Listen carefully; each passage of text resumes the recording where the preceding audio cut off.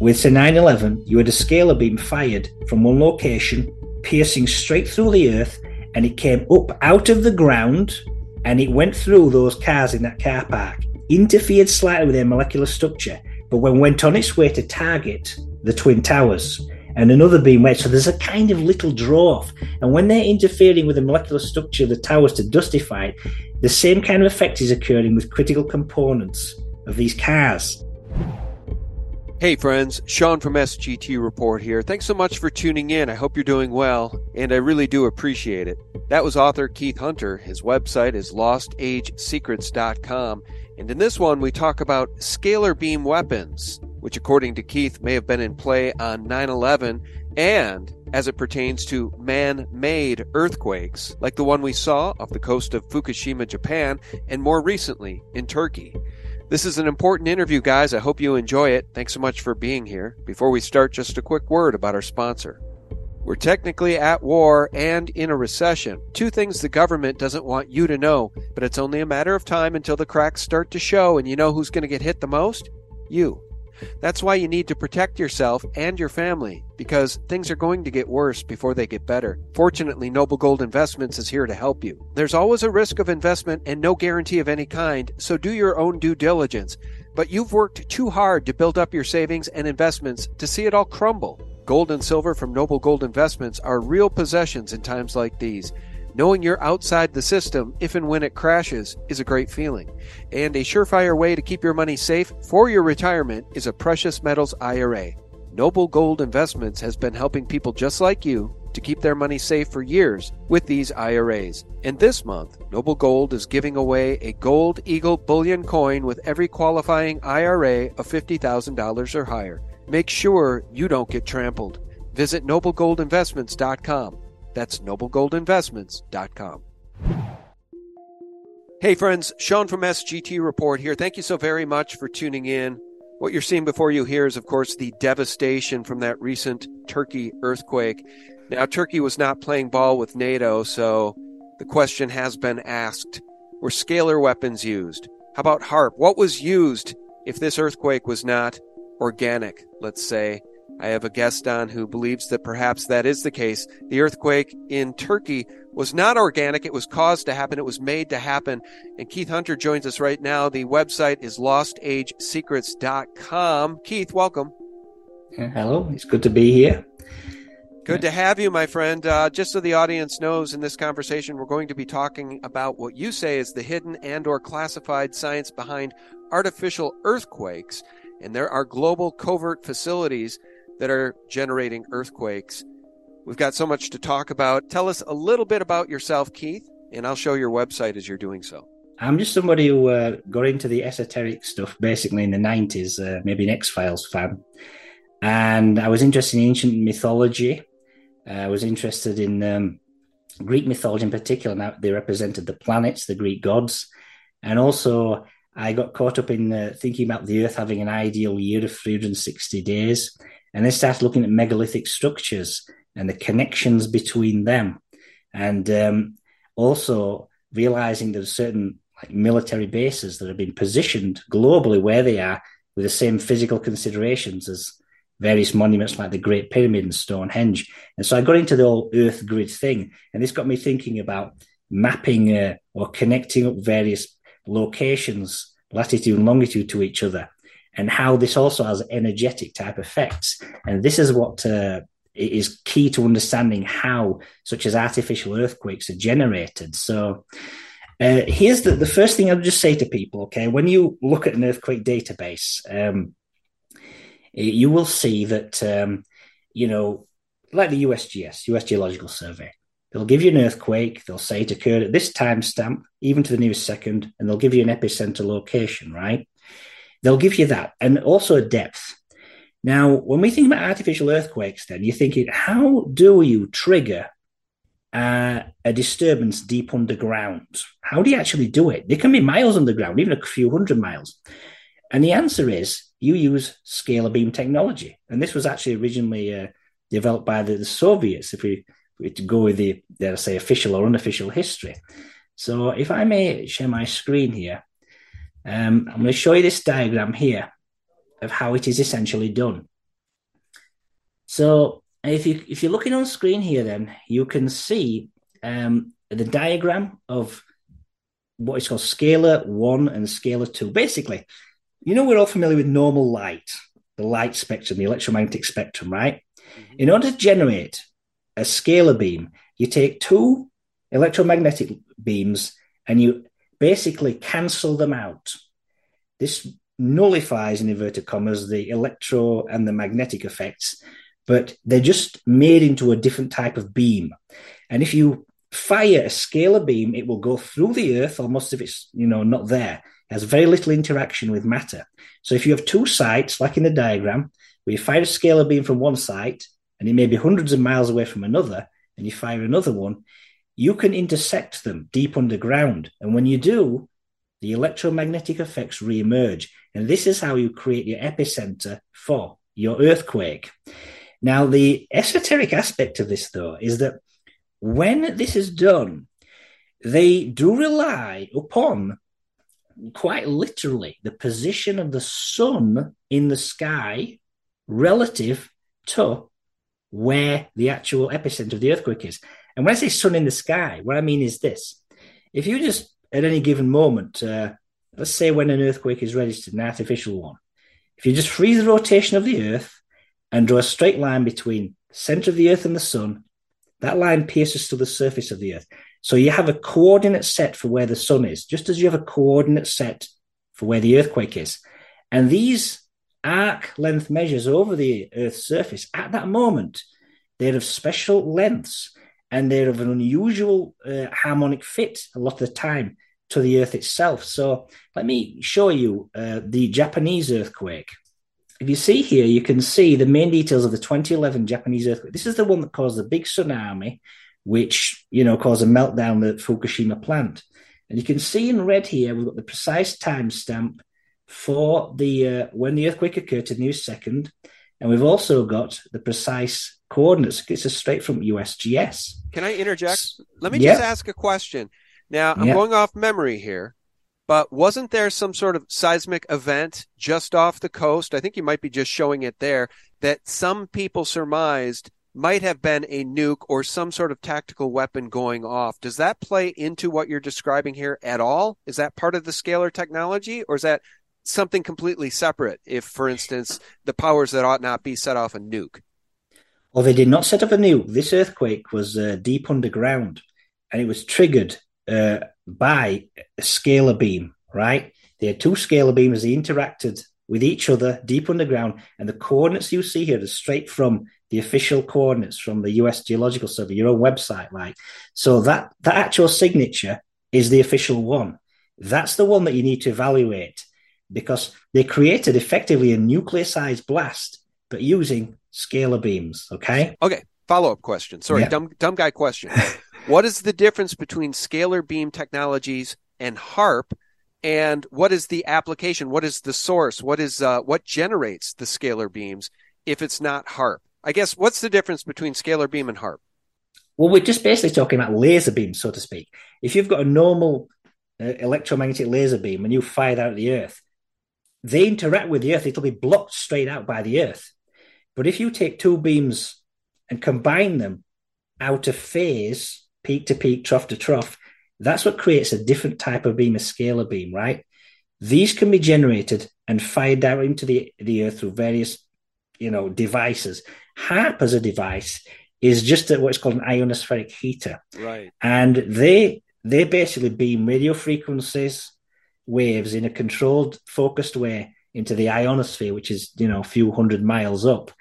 And some of the effects they cause here, they can cause things like, they can cause EMF waves, I think, to go back onto the Earth's surface. They can map the Earth's surface. They can disrupt the ionosphere itself energetically. And some of the patents involved were even to disrupt missiles that might be inbound, say, for the US. So that's more of an atmospheric thing, HARP. It is not the same targeted thing as scalar beams. They are from completely different facilities, if you will. Question. HARP is used for atmospheric disruption. So what about, let me ask you this. When we see all these strange lights in the sky, we see very anomalous things happening, as we did in Turkey, just prior to these massive devastating. In that case, I think it was a 7.9 magnitude earthquake. What do you think those lights are related to? And I'll stop interrupting in a second, because I'm just saying many of us attribute that to HAARP. So I don't know. There are complexities to this. When earthquakes occur, even naturally, they are based upon the positions of all of the planets and even the moon and the sun. Now, when you are looking at these effects, you may be building up, your beams, so to speak, but you spike them with precision timing. And it goes into a bit of quite a digression here, because when, say, the Challenger was destroyed in 86, there was major weather modification over that site. When 9/11 was attacked, the buildings there, scalar beam weapons were involved in dustifying them in midair. There were also weather manipulation events there, like with a hurricane. So it may well be, and this is what some people suggest, that devices, maybe like HAARP, might be used to condition a certain broad area, which results in some of these weird light show effects that you've got, and that they basically, they're actually purifying it for the scalar beams to be used to trigger the earthquake direct. That's mainly for atmospheric type attacks, though. But I admit there are aspects to it where you do wonder if somebody is modifying things atmospherically over, say, the Turkey site or the Japanese site. But those things they're things that occur maybe in a build-up, but there's such precision towards triggering the event with split-second timing, that though any effects by things like HAARP doing something to the atmosphere over certain targets, that is a secondary thing, if that makes sense. It does. Yeah. It does make sense. And you said something else I just want to comment on, because look, in this truth space, first of all, I should say, you probably would not be welcomed on CNN to have this conversation, right? So when we are trying to explore issues like this, we don't all have to agree on every single point. And you said something interesting. I just want to comment on it. You said scalar beam technology was used on 9/11 to bring down those buildings. Now, I have never been a proponent of the things that Dr. Judy Wood claims, but I am open-minded to the idea of directed energy weapons being used, perhaps on 9/11. But Dr. Judy Wood's research stood in opposition to the research coming from Dr. Stephen Jones regarding nanothermite and nanothermate being found, the chips being found in the residue from the dust of those buildings after collapse. So there's always been a conversation. Was it nanothermate? Was it directed energy weapons? You're saying it was scalar beam technology. I'm open to having the conversation, even though I don't have all the answers. I just wanted to point that out. We may not agree on a lot of things. For instance, there's a contingency of my audience that are globe, as we're told, skeptics. I mean, that are questioning the very nature of this thing we live on. I don't think you're in that camp, and that's okay. I just wanted to make those points. We don't all have to agree on everything as we try to explore difficult and challenging concepts like this one. 9/11 is such a massive topic, and I could say a lot more of it, but please do. No, please do. Especially if you have something to say about 9/11, go for it. Yeah, it was a combination of mini nukes at the base of the buildings.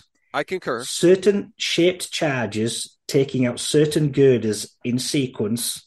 I concur. And at the same time, when the buildings were falling, right, they were literally blowing away in the wind, and we've seen the footage of that. Right. These scalar beams, and if you look at the work of Thomas Beard, and I've got some of his books, he talks about how you can interfere with the molecular bonding of structures so that you can cause them to unravel at room temperature, so to speak, without having to melt them to extremely high temperatures. And that this is part of it. So I think that, yes, the buildings were triggered by certain shaped charges to begin the collapse, especially a mini nuke at the base. And then they were basically bombarded by these scalar beams, and they were turning to dust as they were falling. I think it's a very careful operation that involved all three of these things. So let me ask you a follow-up question.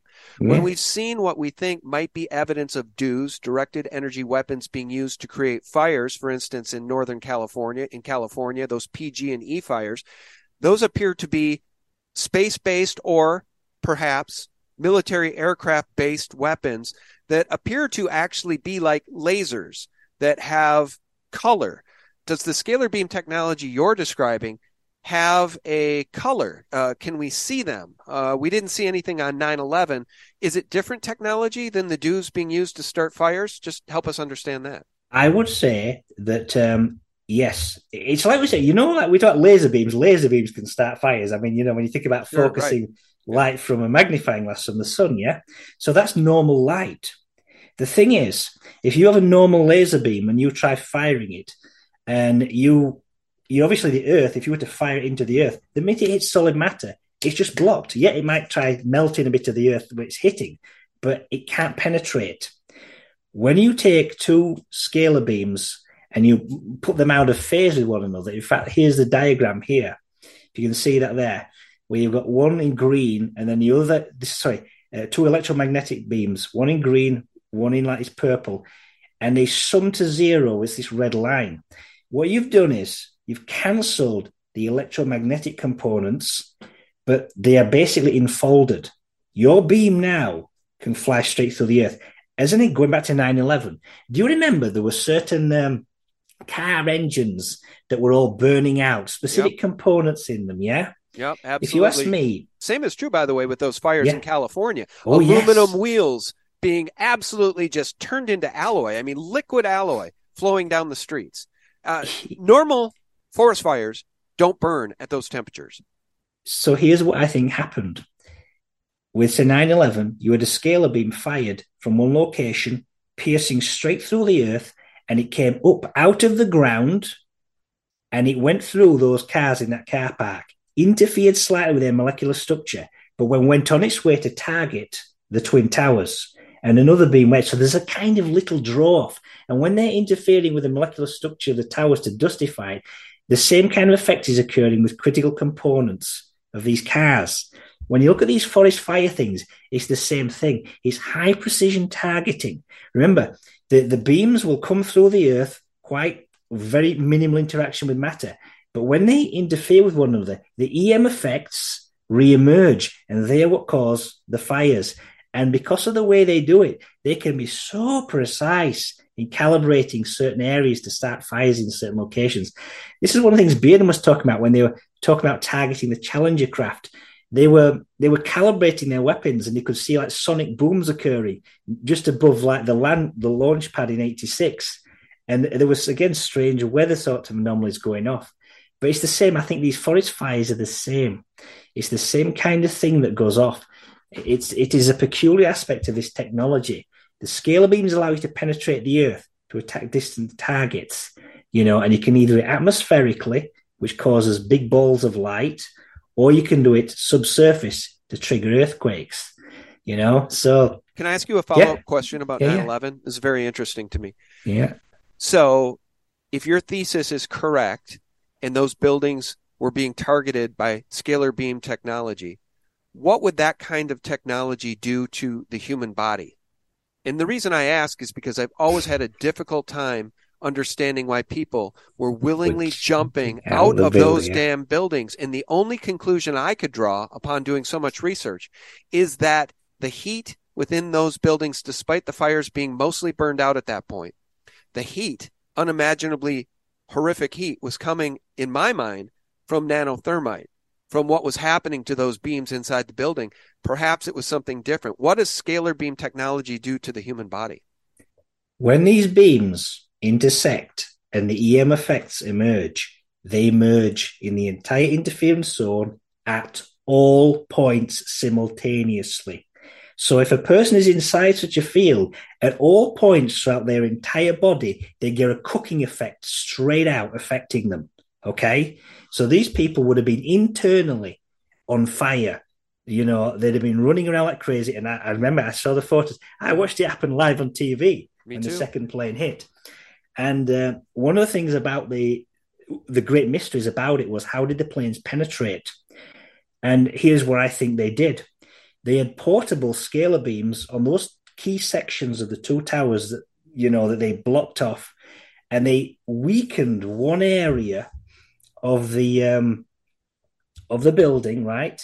And this is what Judy Wood has. She's got the slides right in front of her, but it's like she doesn't want to make the final step, and because she just says the holes appear, Because if you look at it from the perspective of how do the planes get there, ordinarily they'd smash into the steel, which is a perimeter. But if you weaken one section of it with scalar beams at that molecular level, and you just wait to the last minute, those planes will be flying in like a hot knife through butter. They'll go straight in. But if you do not affect and weaken the wall at the other end, and that's the genius of the plan and what they did, the planes fly in and smash up against the inside of the wall containing the wreckage. That is how they penetrated. They would have had portable scalar, equipment to weaken the sections of the wall the planes are going to fly through. But then for the main event, they would have large scalar beams from outside facilities, maybe thousands of miles away, turning the towers to dust as they fell. I'm glad we're having this conversation because, maybe for the first time, the people jumping out of those buildings makes sense to me because it never has made sense to me in the past. And you just said the effect on the human body, if scalar beam weapons were being used, is akin to being burned alive, being burned from within. Now that makes sense. If I was in one of those buildings facing my greatest fear, being trapped in a towering inferno, and the only way out is through a window, falling to my death. Yeah. I think they'd have been running. They would have been running around like crazy. People were running and jumping out of those buildings willingly, and perhaps it's because what you're saying is true. They were being burned alive from within. That would give you the fight or flight response to leap out the window, just almost involuntarily. Yeah, I do think so. I think that's exactly what was going on. It wasn't just something external to them and the heat of any fire external. It was what was literally happening to them internal, because those key sections were being affected by this technology, and this is, again, I think that they may be prepping certain areas, which is why you get atmospheric stuff and strange colors in the sky over where earthquakes are about to occur. There's maybe a preparation to the areas, but the main event is high precision stuff. And if I may just return to that Japanese earthquake, I'll just show you the critical relations, because that's a more recent earthquake. That's the one that caused the devastation, yeah? You bet. Let's have a look here. So this here, those are the coordinates for it. This is a diagrammatic representation. And if you look in the green boxes, we just got the USGS timestamp. And if you freeze time at that moment in time, when it occurred, when the earthquake was registered, in the diagram, you can see the map where Japan is. The red blob is the epicenter of the earthquake. The yellow blob is the latitude and longitude coordinates of the sun on the ground, okay, at the instant the earthquake occurred at that time. And what I'm pointing out is this one thing, and these values are in feet. The great circle arc, the direct arc over the surface of the earth connecting up the epicenter to the sun, right? If you do a simple division sum, full equatorial circumference of the earth divided by that, it fits in, as you can see here in red, almost exactly 6 times. And the discrepancy is only about 464 feet. And so the sun is an important component when you are triggering these artificial earthquakes. So you can see here, this connection that's present, and it's split-second timing. And I just urge you viewers to almost stand back and process what I'm saying here, because if the Earth's rotating on its axis, right, every single second that passes, the Earth sweeps out 1,520 feet at the equator. And the sun here is near the equator. So if you've got a 464 feet discrepancy, it rams home the fact that the arc length, they deliberately triggered the earthquake to ensure that it was as close as possible to 1/6 the equatorial circumference. This is how this technology works. It's a kind of resonance-based weapon where energy can be seen to be flowing around the Earth. And the arc length measures are like wavelength units of propagating waveforms. So that's an example there. The premier example of how it works. And the Turkey earthquake is very similar. Mathematically, I'll just jump straight to it here. This is the earthquake that occurred, 7.8 in Turkey. And again, you just got the timestamp and the coordinates. So let's just look at one little aspect of it. We just reproduced the coordinates here. And then we've got the sun position. Again, you can use special software to work out where the sun is. And we're looking in this diagram as a top-down view of the Earth. The N is the North Pole. And if you look where that red mark, the blob is, That's where Turkey is, right? That's a longitude of Turkey, right? At this 164 east. And where the sun is, it's 37 degrees east. And all I'll say to you is the longitude separation at the equator, which is what that dashed line is, yeah? In feet, it's this 464 thing, right? A simple division sum here reveals the following. If you look at a nuclear bomb test, this is the preeminent one. Bravo is the highest yield nuclear test ever conducted by the United States. And all you're looking at is a little comparison, of the Great Circle Arc connecting the bomb and the sun for Bravo. And that's in orange here, the 3581. It is a simple division sum of the Turkey earthquake component by that one. And you see the sequence in red here, 1.29599. And it's an ideal of 1.296, as you can see in blue. And I just want to draw your attention to the bottom right. You see how we have this progression of the base 6 system, or sexagesimal system. The ratio with the Japanese earthquake was 1 to 6. So you've got number 6. If you just multiply 6 by itself, 4 times, you get that sequence, that 1296. You'll see that built into the ratio here. I realize this is a tricky point, but these are the kinds of relations where if you have a known nuclear bomb test, because they also rely upon the position of the sun relative to the bomb, and then you look at earthquakes and you look at the epicenter versus the sun position, the arc lengths, when you evaluate them, have special ratios linking them. It's a very complex topic, I admit. And this is the kind of thing, though, that proves the signature of this earthquake as being artificial. Yeah. But these are the kinds of relations present. There are many more examples I could give you, but I admit it's math intensive. But does that make sense, Sean? Do you see where I'm coming from? Yeah, I do. And I'm glad we slowed down so we can all take this in, because we're not all mathematicians. But yeah, the basic thesis makes sense. And I guess what I would ask you, as we think about the global covert facilities that are directly involved in generating earthquakes, where are these facilities, number one? And number two, I would have to surmise, since they are all over the world, this is NATO. These are NATO countries that are part of this devious plan to cause earthquakes. And again, I'd like to point out that Turkey was not playing ball with NATO regarding Ukraine and some other matters. And so Turkey had to be taught a lesson. So where are these facilities? Are they in NATO countries? Are they airborne? Are they ground-based? I'll put it on screen. These are the two main ones here. Menwith Hill, UK, in this country where I am, and Pine Gap, Australia. These are practically sister sites. And you see the coordinates given for them both, yeah? You know how I talk about the arc length measures connecting up, say, the sun to the epicenter of an earthquake, or the sun to a bomb position, yeah? Well, what you tend to find also is, in particular with regards to the Japanese earthquake and the Turkey earthquake, you take these coordinates here and you link these to the epicenter points of the actual earthquakes and the other arc lengths, and you find the same special ratios, because what they're doing is they're basically propagating energy waves to the ground. Pine Gap in particular, right, is a bit on record. This one has a shaft dug deep into the ground, about 5.3 miles, right? Now, Nikola Tesla, about 100 years ago, he was doing electrical experimentation to send energy through the earth.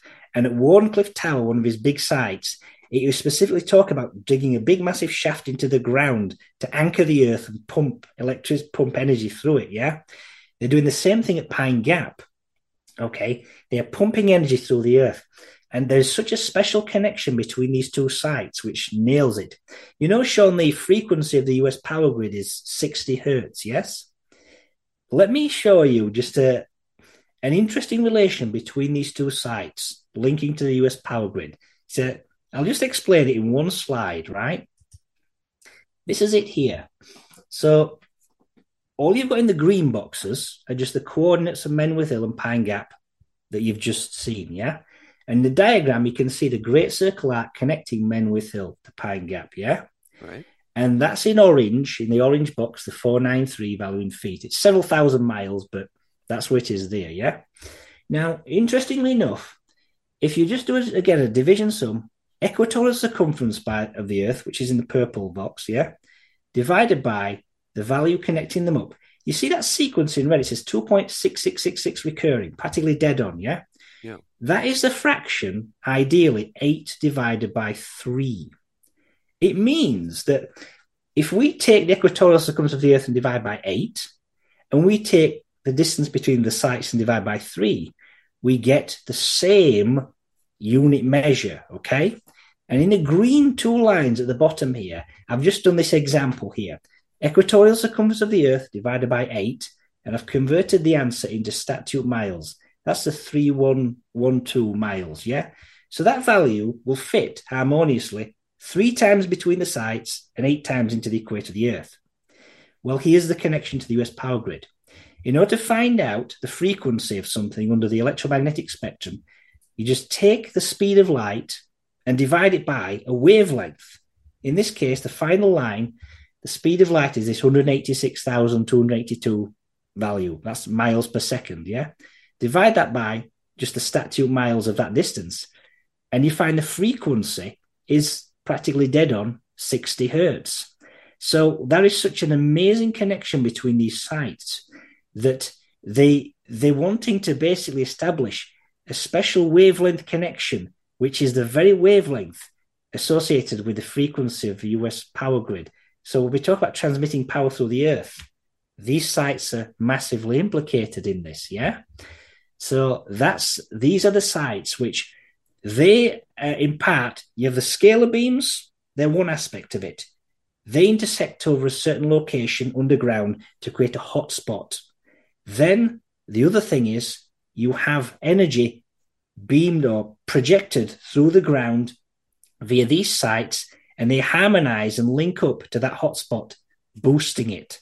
There's also a separate celestial boost from such as the sun and the other planets. That's a very different topic, but that's how it works. It's a special sort of way of creating these artificial epicenter points and boosting them up. And so when you get an artificial earthquake that might be, I don't know, several, like 7.8, 9, or 8 or 9, these are like high magnitude nuclear explosions. They basically have yields in the megaton range, okay? So that's the kind of thing that you've got going off here. You've got explosions occurring as if somebody had set off a big nuclear bomb underground. It's just that you can't go miles and miles underground, drill down, and then place a device there. You have to be ingenious and use scalar beams to intersect them underground, but then that creates your initial hotspot, and you boost it via energy transmitted through the ground, through such as Pine Gap and Menwith Hill. These are the kinds of connections that you get. Friends, just a real quick break and a word about our sponsor. Silver has been valued for its beauty and rarity for centuries, but did you know it also plays a vital role in modern industry and tech? According to Noble Gold Investments CEO Colin Plume, who I just interviewed recently, silver could be the new oil. From electronics to solar panels, demand for silver is only set to rise. That's why investing in a silver IRA from Noble Gold Investments is a smart choice for those looking to secure their financial future. With a Noble Gold Investments Silver IRA, you can invest in physical silver coins or bars and take advantage of its unique properties as both a precious metal and industrial commodity. Not only does a Noble Gold Investments Silver IRA provide a hedge against inflation and market volatility, it also allows you to diversify your portfolio with an asset proven to hold its value over time. And this month, you'll get a beautiful Silver Eagle coin with every qualifying IRA of $20,000 or higher. You can't go wrong with Noble Gold Investments and their thousands of 5-star reviews. Just visit noblegoldinvestments.com to get started. That's noblegoldinvestments.com.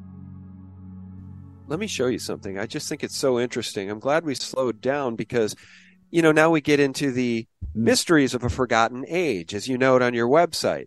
The pyramids of Giza, Tesla technology, Tartaria. How about free energy? My point is that I firmly believe that there is a source of free energy on this planet, and ancient civilizations had figured it out. And of course, ancient civilizations were much more precise and had way more technology than we're led to believe, because I don't think anybody can explain how the pyramids of Giza were built and constructed. And there's a lot more to those pyramids than just burying Egyptian kings in them. I don't think that's what they were there for at all. Do you want to just talk a little bit about how the technology you're describing can be used for good to free humanity or evil? And sadly, guess what? It's being used for evil because the controllers of this world, well, they pretty much own everything and they really, truly hate us. They do not care for humanity one bit. Well, yeah, the Great Pyramid is a device, right? You've had people on your previous programs, and they talk about sound waves, and we've all seen the images where somebody gets a metal plate and they sprinkle some sound on it, just fine sand, and then they get it vibrating, and it randomly just dances around. But when you get to certain frequencies, it creates these instantaneous patterns, really complex patterns, yeah? Built to create a very precise pattern. And Bruce Cathy himself nailed this one. If you think about his device built onto the earth, right, and you set it into vibratory motion, you can create a pattern, a cuboid grid pattern of great circle arcs and small circle arcs and an internal cuboid within it. And that's how you resonate the entire planet. Pine Gap and Menwith Hill were positioned where they were because they also were designed to resonate the planet with the same cuboid grid matrix. And I will show you from a couple of slides from my website, in fact, just showing you about the Great Pyramid here. Let me see. So if you consider the Great Pyramid, again, we've got the coordinates in the bottom right. And if you think about it being present here at one of the 8 points of a cuboid embedded within the Earth, you can think of all the points being connected by a series of great circle arcs and small circle arcs, right? And I'm just going to show you a selection of them. This is another diagram here. We've removed the cuboid in the left, and you can see just the great circle arcs, certain of them, there's a few that I've missed out. This is just one pattern. And the point is, if you look in the diagram to the right there, and you can see A, B, C, D, that's the top of the cuboid. The great circle arc connecting the Great Pyramid to point B, is marked by X. If you multiply that by 4, right, you get, A to B, B to C, and C to D. And if you divide that by this Z mark, which is the latitude from the equator up to where the Great Pyramid is, you get a fascinating answer. You get the value here, this 10.145 value. I talked about the Earth once having 360 days exactly. Well, if you take the current value for the tropical year at the bottom of the screen, divide by 360, you see the same numeric sequence. Decimal points just changed, yeah? So this ties in the location of such as a Great Pyramid to the very the frequency of the Earth's orbit. But let me show, because we're talking about Tesla, right? The Nikola Tesla. And there's a connection between Tesla and the Great Pyramid. Because he did, we're talking about the Warncliffe site, okay? That's one of them. Let me show you another one here. This is something about the Great Pyramid, first of all. If you look at the values here, all we've got coordinates of the Great Pyramid and the arc length from the equator up to the latitude of the Great Pyramid is 29.98. That's that value in blue. We know what the base side length of the Great Pyramid is. That's about 755 feet or so, just slightly, under 756. And it's interesting that when they build the devices, they want them also to harmonize or fit a whole number of times, with respect to some special arc length to the Earth. So this one here, you can see, if you just take the latitude of the Great Pyramid and divide it by the base side length, it fits in almost dead on 14,400 times. Yeah? Well, let's have a look at Tesla's Colorado Springs laboratory. We know the coordinates. It's actually about 200 feet from what is even still today it's a deaf and blind school in Colorado, and those are the precise coordinates. And again, all we've got in blue is just the arc length from the equator to that latitude at 38 or whatever. A simple division sum, the Great Pyramid latitude arc to the Tesla arc reveals the following. If you just do them here, the bottom of the screen, you see the value 1.296 is the ratio between these arc lengths, yeah? Remember that Turkey earthquake? 1.296 between the Bravo arc length and the Turkey one, you've literally got the same ratio staring you right in the face here. And so this is how interchangeable they are and how uncanny it is. But we talk about major sites. So I'll give you a bit of a scoop here, Sean, okay? And what do you think about that Elon Musk guy? What do I think of Elon Musk? Yeah, what do you think about it? Well, I'll tell you something very interesting. I'm glad he bought Twitter and is freeing up that platform to some degree. But I just heard Steve Bannon say he is in the pocket of the CCP, the Communist Chinese. So I think there's more and more evidence to suggest he is playing his role. But again, I don't know what lays in the man's heart. What I do know is he hijacked the name Tesla and used it very effectively in marketing to sell electric cars as we gut the planet of the resources needed. Children literally digging these resources, lithium and all these other rare earth minerals, out of the ground to make these stupid batteries for cars. For what? To end global climate change? It makes zero sense. What I will say about Elon Musk is he was smart enough to steal the name Tesla and use that as a brilliant marketing tool to sell electric cars. The real genius, the real technologist, the real savior of humanity with real technology that could help us was Nikola Tesla, not Elon Musk. Well, you know how I talked about Pine Gap and Menrith Hill? These are massive NSA bases, yeah?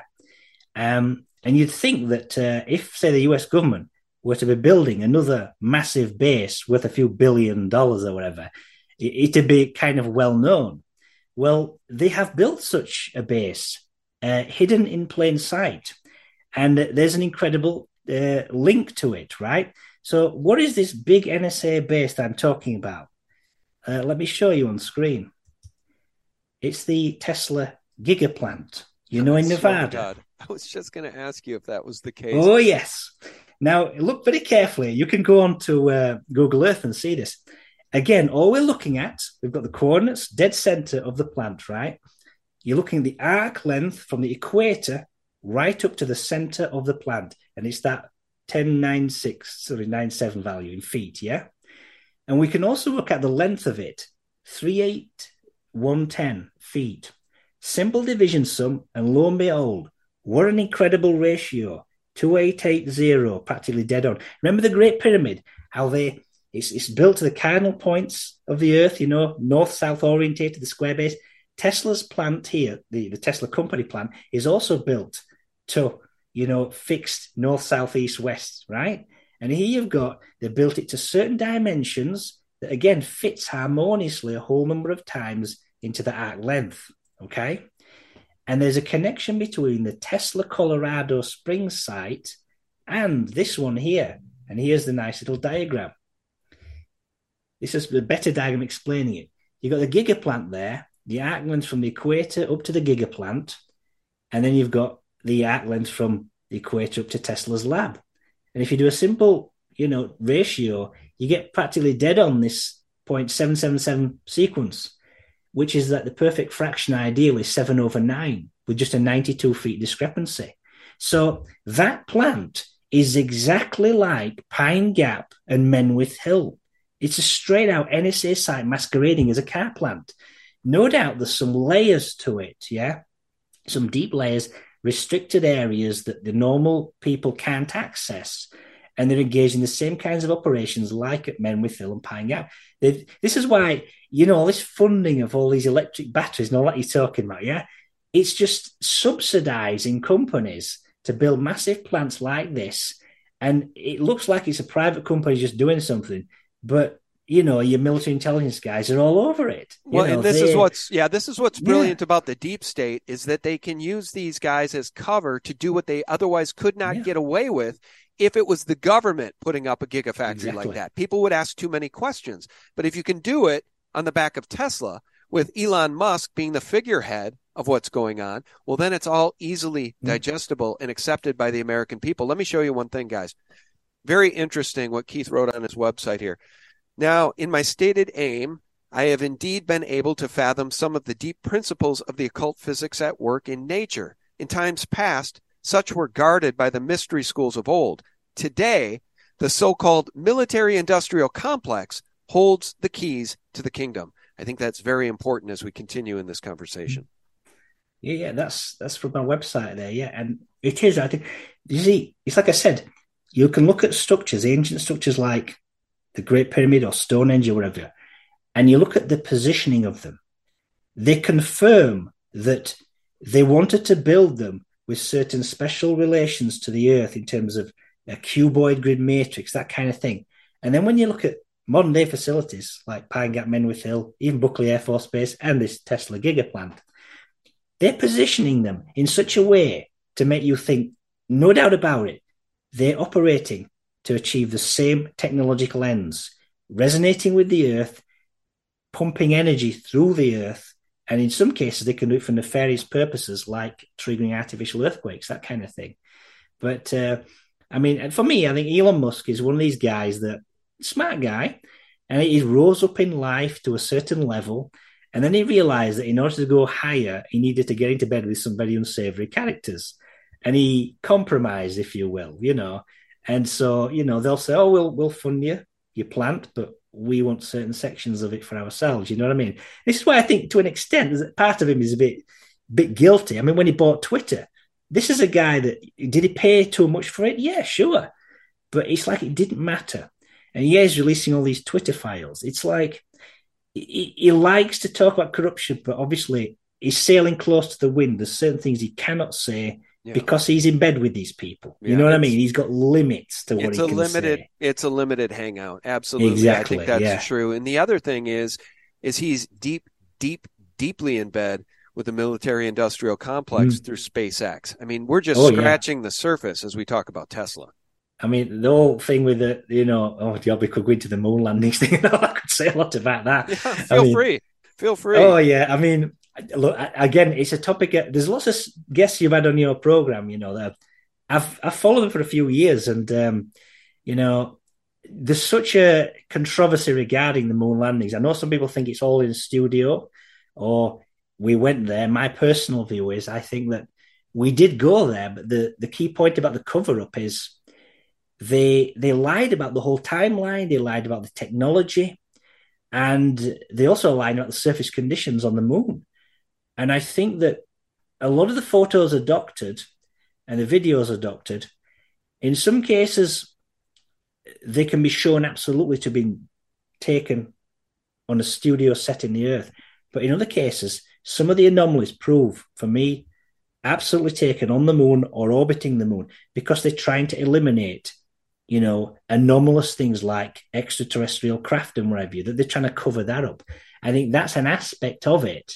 You know, that's part of the controversy. There's people who've analysed the photos and shown that they've got effectively large craft that they've been spotted, and they didn't manage to get rid of all of the evidence of this. So some of the photos blatantly show you that, and also single, like multiple shots indicating that they're moving. So some of the footage there does confirm for me they were on the moon. But again, I mean, the Bart Sibrel video, that was wow. Yeah, well, the deathbed confession is very interesting of the security guard, the head of security at that Arizona military base. But beyond that, and we don't have to, I don't want to beat you up over NASA and Apollo missions. I mean, we can agree to disagree for sure. I didn't know we'd get bogged down on the moon landings here, but let me just ask you, Occam's razor, what is more likely? They couldn't get through the Van Allen radiation belts then because they can't do so now. I mean, NASA talks about this constantly as the problem to going to the moon, as though we never went to the moon in 1970. Yeah. This is openly talked about now. In addition to that, they lost all the telemetry data. They lost all the blueprints to the vehicles, the Apollo rockets, the lunar lander, all of it gone. The telemetry data gone. They destroyed all the technology. It would be a painful process to build it back again. This is NASA's official line. Don't you think Occam's razor would suggest the easiest answer to accept is they never went at all and the entire thing was fake? Or is your thesis that they have a more advanced space program and the faked program hid that from us? You're right. Let me tell you about human psychology. People have leaps of faith, you might say, in certain evidence they consider decisive. We all do this. We are all absolutely guilty of this. We are guilty of, if we see one thing and it towards us personally exceptionally powerful at proving a certain point, you know, We then, when we're doing an investigation, we start looking at all kinds of other things, and we're almost seeming to think, well, because I can't go against this one thing I'm totally convinced is true, you start to think, well, how could this point here, which also seems to be in conflict with it, maybe, how could it be worked into it without causing a conflict? And we're all guilty of this. We all do this, you know. For me, as I said, I have seen people analyze in depth video footage in orbit of the moon, some of the video footage purported to be on the moon, and also some of the still images there. And the people who've looked at these have, to my satisfaction, confirmed that there is doctoring of the photos in such a way as to indicate that they are real. For example, some of the video footage shot around the moon, you know how NASA's told cover up any evidence of extraterrestrial craft or anything like that? Well, they appear to have found a craft, and somebody was tasked with cutting out the key section. And what they did, and this researcher, Robert Morningstar, you might have heard of him. He looked at the evidence, and he looked very carefully at the frame rates, and he found that they'd cut it in such a crude way that they had a few frames of an alien craft on, a massive section missing, and then just a couple of seconds on of this alien craft continuing on and going underneath or below the horizon of the moon. When I see something like that, purported to, from a video footage that's been doctored in that way, which has got some kind of alien craft on, and it's showing you a video around the moon, that for me is decisive. And it makes me think they had to have gone through the Van Allen belts. How? I can't say for certain. That's a problem, because you ought to be able to say for certain if you are going to hypothesize that they covered up and faked the whole thing, or that they covered up the entire event because UFOs on the moon. I would push back gently and say it's more likely, Occam's razor in my view, that the suggestion of there being alien technology on the moon was seeded there, planted there to cover up the fact that the entire thing was faked. They can't get to the moon. They didn't go to the moon. And if we're to believe Wernher von Braun, they've set themselves up nicely with this narrative of UFO technology on the moon for a fake alien or UFO event, Project Bluebeam, which von Braun warned would be the last card they would play. As I said, I understand what you mean. Occam's razor, simplest explanation is likely to be true, but we all latch on to what we believe are decisive points of evidence. We're all guilty of this. No, that's true. I did it. I did it in this interview, and you've done it in this interview. Yeah. I'm admitting it. You know, this is why I say with the Bart Sibrel video, I understand where you're coming from.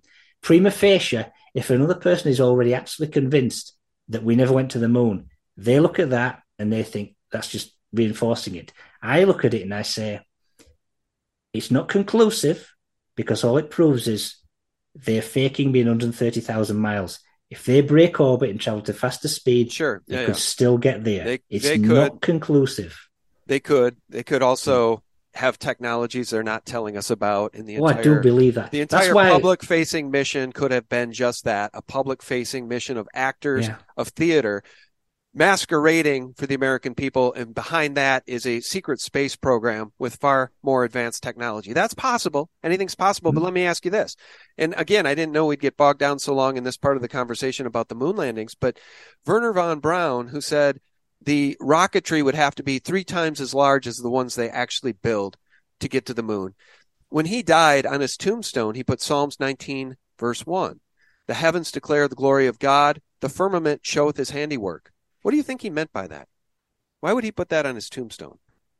I don't know about that. I know in Genesis, I do not translate firmament as being snow globe. You know, I don't believe that. With regards to the rocket stuff, again, I can only assume that when he was thinking about this, he was thinking about high gravity on the moon, and he was thinking about what would be required to get into orbit. You see, this is the thing. When you look at the lunar module taking off, it's just like a little explosion, and it just seems to rise up. I think that we were dealing with anti-gravitic technology, and that's how they did not require all these massive amounts of rockets that von Braun was talking about. I think they got around it through technology like that. But I agree that there are atmospheric things that can be done to achieve you talk holograms and whatever. It would not surprise me that grand deceptions like that might be undertaken, but I don't know. Can I show you something else? Yeah, yeah, Honestly, I didn't know we get yeah. bogged down like this, and I always admire and respect my guests. So this is just a fun conversation. We can challenge each other's ideas on this. But you explain to me, if you can, where in the world the dune buggy, the lunar rover, was. Where did they put it? How did they unfold it? I mean, come on. I got to Yeah. push gently back and say what they showed the American people was nothing but nonsense. But now, having said that, I myself have said if some of that lunar rover footage, the dune buggy footage, was shot in a studio, it was brilliant. It was a gigantic studio. I mean, the scale of which maybe we've never seen before in any movie. So, look, the jury's out on what actually happened here. I just don't personally think that going to the moon in 1969, 70, 71 was so damn easy that they could bring a dune buggy that folded up neatly into this piece of junk and then tool around on the moon. It makes zero sense. It's almost like the humiliation ritual of putting Fetterman in as senator or Joe Biden in as president. It's part of a humiliation to make people believe these things. I don't know dimensions of that dune buggy, and I don't know all the folding up. So it's just stuff I've seen. I know with the lunar modules, they jettisoned them. They did not bring them back. They jettisoned them from the command module, which then went, back to Earth, which is why the ones that they show like in stage settings, I can't believe that they're fully functional and ever were. I think they've been stripped down of any important components, and you are looking at some kind of shell just for a museum piece, because the ones that they actually used, they jettisoned, so they never brought any back with them. Well, you said something just perfect there, a museum piece, because they have one of these damn things on display at the Smithsonian in Washington, D.C. I've seen it myself. It's a joke. Have you ever? It's a joke. That contraption could not withstand the vacuum of space. That contraption could not withstand negative 300, 400 degree temperatures in the shadows, 3, 4, 500 degrees in the sunlight. None of it adds up. I mean, it doesn't add up anymore. And here's where we can probably agree. It doesn't add up any more than Elon Musk launching a Tesla into space with Spaceman. And then we're supposed to believe that was a stock Tesla with a normal dashboard, normal paint, normal glass, and it's just going to orbit the Earth, no problem. I don't buy any of it, man. I don't buy any of it. All right. Hey, man, we've gotten so off track. We can agree to disagree on the moon landings, but let's go back to your seminal work here, which is there is technology that exists that unfortunately is being used against humanity to cause earthquakes, to devastate entire nation states, to bring nation states to their knees so they comply, in my view, with NATO and the powers that ought not be, those mandates coming from NATO and those nation states, Australia, UK, United States being the three most paramount ones. How do we round out the conversation in a way that's good news for the people? I mean, I'd sure like to agree that our cup is half full in some way, but until this deep state New World Order is defeated, we really got our backs up against the wall, don't we? The deep state is so entrenched in governments. To defeat the deep state means the governments must fall. Take your federal government in the United States is the greatest enemy of your people. They are puppets.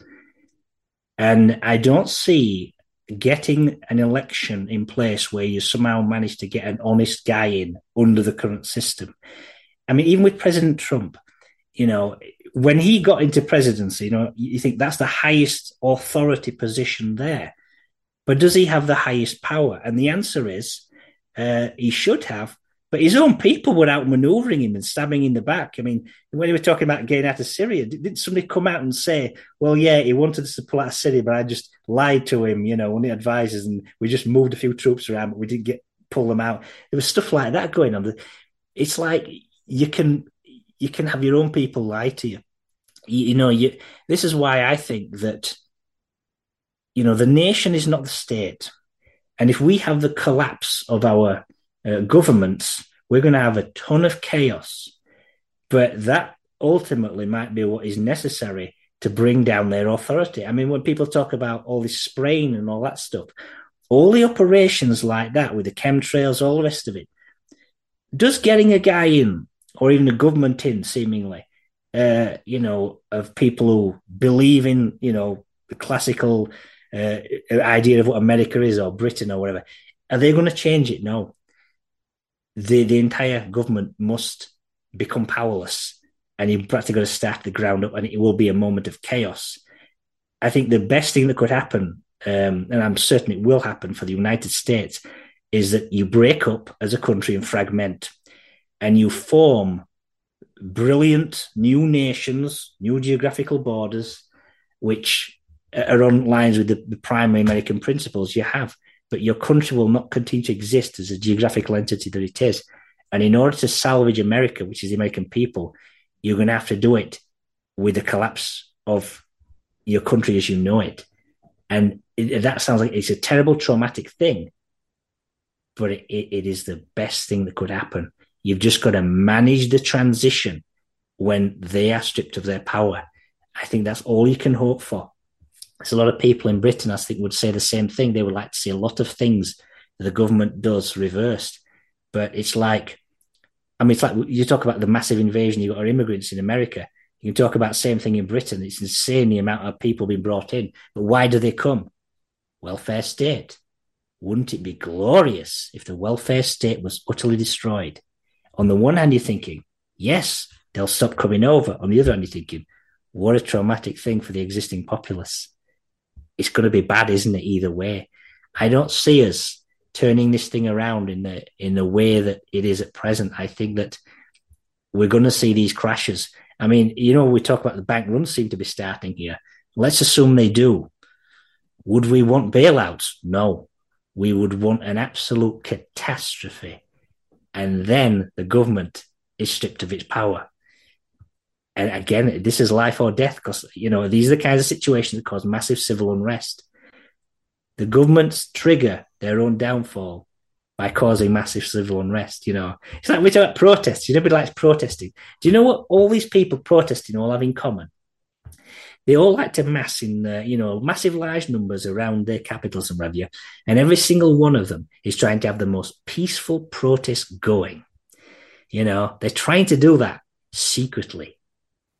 We want these protests to not be peaceful. We can't advocate it, but secretly we want them to get out of hand. But you know how they do get out of hand? It's not the people there. The government will stack agent provocateurs in the crowd. The government will get the police and the military to go heavy-handed. And if the people are backed into that corner right there, they end up having to fight. And they find out that before they know it, they've stormed the Winter Palace or the Bastille and the politicians and the last chopper out of Saigon and all that.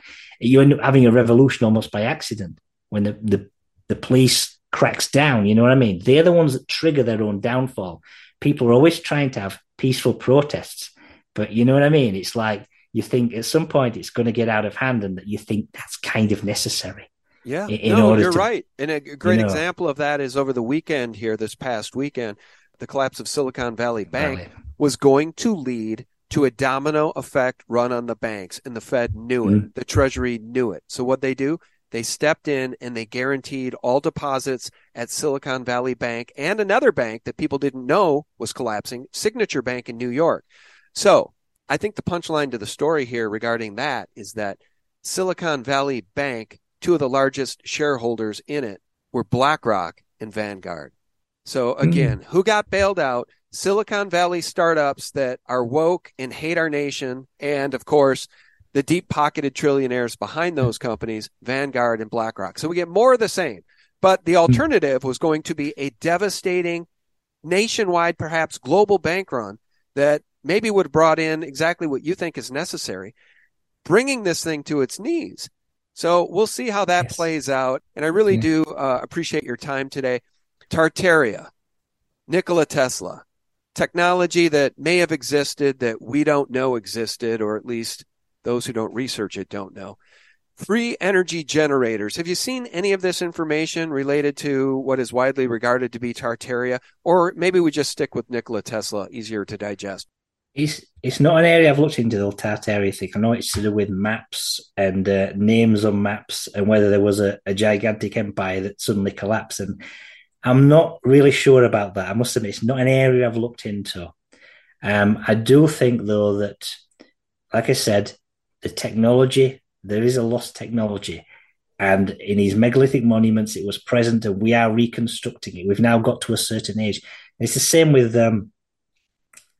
with such as great world age cycles. We talk about esoteric calendar systems, forecasting disasters and whatever you like in texts like the Bible, and this is one of the primary fields I'm into because I think that's also part of the lost technology. I look at special alignments that I think might be bona fide end of age contenders. And one of them actually is this year, 28th of October, 2023. We've got a very nice four-body alignment with a lunar eclipse there. It's very fascinating to me. So I'm looking at that one. I might do a big video presentation about that one. But these are the kinds of things I look at. I think that it's a combination of technology, but also knowledge about the solar system and esoteric world age cycles as well. So there are connections there. We're rediscovering this. And I think it's the technological leaps we've made over the past few decades. They were necessary to allow us to understand some of these insights. Even mythological stories can be solved via having a certain technological level. Otherwise, you don't really get it. So that's what my book's about. It's in part mythology, but also it ties into technology. So that's what I'd say. I'm sorry, what's the name of your book? Oh, it's this one here, Occult Physics. Well, there it's you via go. My Lost Age Secrets website. This is talks about in depth everything we've just said here. It talks in depth about the planetary system, Earth every 360-day orbit, Moon every 30-day orbit, when that was. And also it talks about megalithic monuments like Great Pyramid, Stonehenge, some of the pyramids on Mars, and also the Pine Gap, Menwithil, NSA connection. And the largest chapter in there is on nuclear weapons. It discusses in great depth, a lot of nuclear bomb tests now related to the sun. If people are looking at those critical slides at the outset and thinking, I think there's more to it, then that's the major chapter in my book explaining the physics behind it. It's the basis of scalar beam weapons tests is the discoveries they made with nuclear weapons. They're like esoteric devices. It's like alchemy. Like an alchemist might have a little bowl and they've got all their ingredients and they're going to mix them in their bowl to create a reaction, right? But before they do it, they don't just at any time. They literally might be saying, well, I need the moon to be in a certain position in the sky, literally to capture the celestial influences in their mixing bowl when the reaction occurs, right? Now, when you put it like that, it sounds all mystical.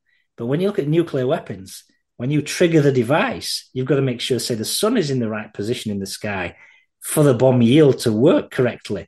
Nuclear weapons, it's like an alchemical operation triggering one. So, we really have got that level of technology, which is replicating some of these esoteric ideas, It's interesting, man. I guess one way to round out the conversation is to say that all of this stuff is occult to the degree that it's really hidden from the average person.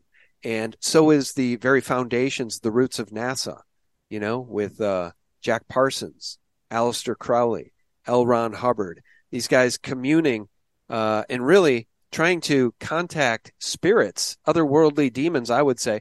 It's the occult nature and the bones, the foundations of NASA that I think kind of bring us full circle because all of this stuff is hidden. And as I quoted in that paragraph from you, all of this is now in the domain of, the hidden keys are in the control of the military-industrial complex. So even though we can agree to disagree about the moon landings, you may be right. I'm not the keeper of all truth and knowledge, believe me. We just don't agree necessarily on what happened with those Apollo missions, but I do have to say, you brought me a little bit closer to understanding what may have actually happened on 9/11 with scalar beam weapons. So the reason I like to have these conversations is because they make people think. You don't have to be right about everything. I'm certainly not right about everything, but somewhere in the middle lies the truth. And you and I both know most of the truth regarding the history of this planet is hidden away. Well, I'm going to show your website here one more time as we say our goodbyes. Lost Age Secrets. That's lostagesecrets.com. Boy, we never even really got into this idea of wireless energy. You guys are going to have to read more about that. You can do so at lostagesecrets.com. Our guest has been Keith Hunter. Keith, show that book again, will you? It's Occult Physics. Occult Physics. All right, guys. I'll leave a link below. You guys can check out the site. Our guest has been Keith Hunter. Keith, thank you so much. Appreciate you. Yeah. Okay. Thank you. All right, friends, thanks so much for tuning in. I like conversations like these. They're challenging. I don't like to bring on guests that only agree with me. And even though Keith and I agree on most things, I think that moon conversation in the Apollo missions was interesting. Leave your comments below, guys. Be constructive. Be helpful. What do you think actually happened in 1968, 69, 70, 71? Is it as easy to go to the moon as they say? And if it is, why haven't they gone back? Or have they? Are there things going on that we just will never know the truth about? Well, that's the nature of alternative news media, guys. We go where CNN and the Washington Post refuses to go. Hey, Keith, look, one other thing I should point out is that those folks in the alternative news media and doctors that are willing to tell the truth, well, now we know that vaccine, it's not a vaccine. It's a bioweapon masquerading as a vaccine. So I guess the payoff to this conversation is that they really do lie to us about just about everything, don't they? Definitely. That vaccine, I know we never even discussed that, but it's been a big contention because I'm like the only person in entire family that never got vaccinated. I've not had a vaccine of any description in like 20 years, and I couldn't get through to any of my relatives. They did what they did, and there's other things I could say about it because they're very close to the NHS, you see, the National Service, and that's why they were convinced it was the right thing to do. But I never got vaccinated. Good man. But it is what it is. Good man. And you tried to warn those you care about, and they don't listen. Many of us have had the exact same experience. Well, you know what? I mean, in the end days, those with the eyes to see and the ears to hear are the only ones that have hope of surviving what's coming. And again, I do appreciate you. I'm having a hard time saying goodbye, so we're going to do that now. Keith Hunter's been our guest. Thank you, Keith. Thank you for having me. All right, guys, thank you so much for tuning in. As always, I'll remind you every single day for free. Check us out directly at thephaser.com, thelibertymill.com, and of course, the flagship site, sgtreport.com. Those are all antidotes to corporate propaganda and Mockingbird mainstream media lies. And guys, one last thing. Sometimes my videos are getting shadow banned on Rumble. Every single day, you will find my latest 3 videos sticky posted at the top of SGT Report in a video bar. Every single day. Go straight to SGT Report to see the latest. Thanks for tuning in. God bless you and yours. Bye-bye. They had this big ball. Now, this is like a track for some reason next to this curved screen.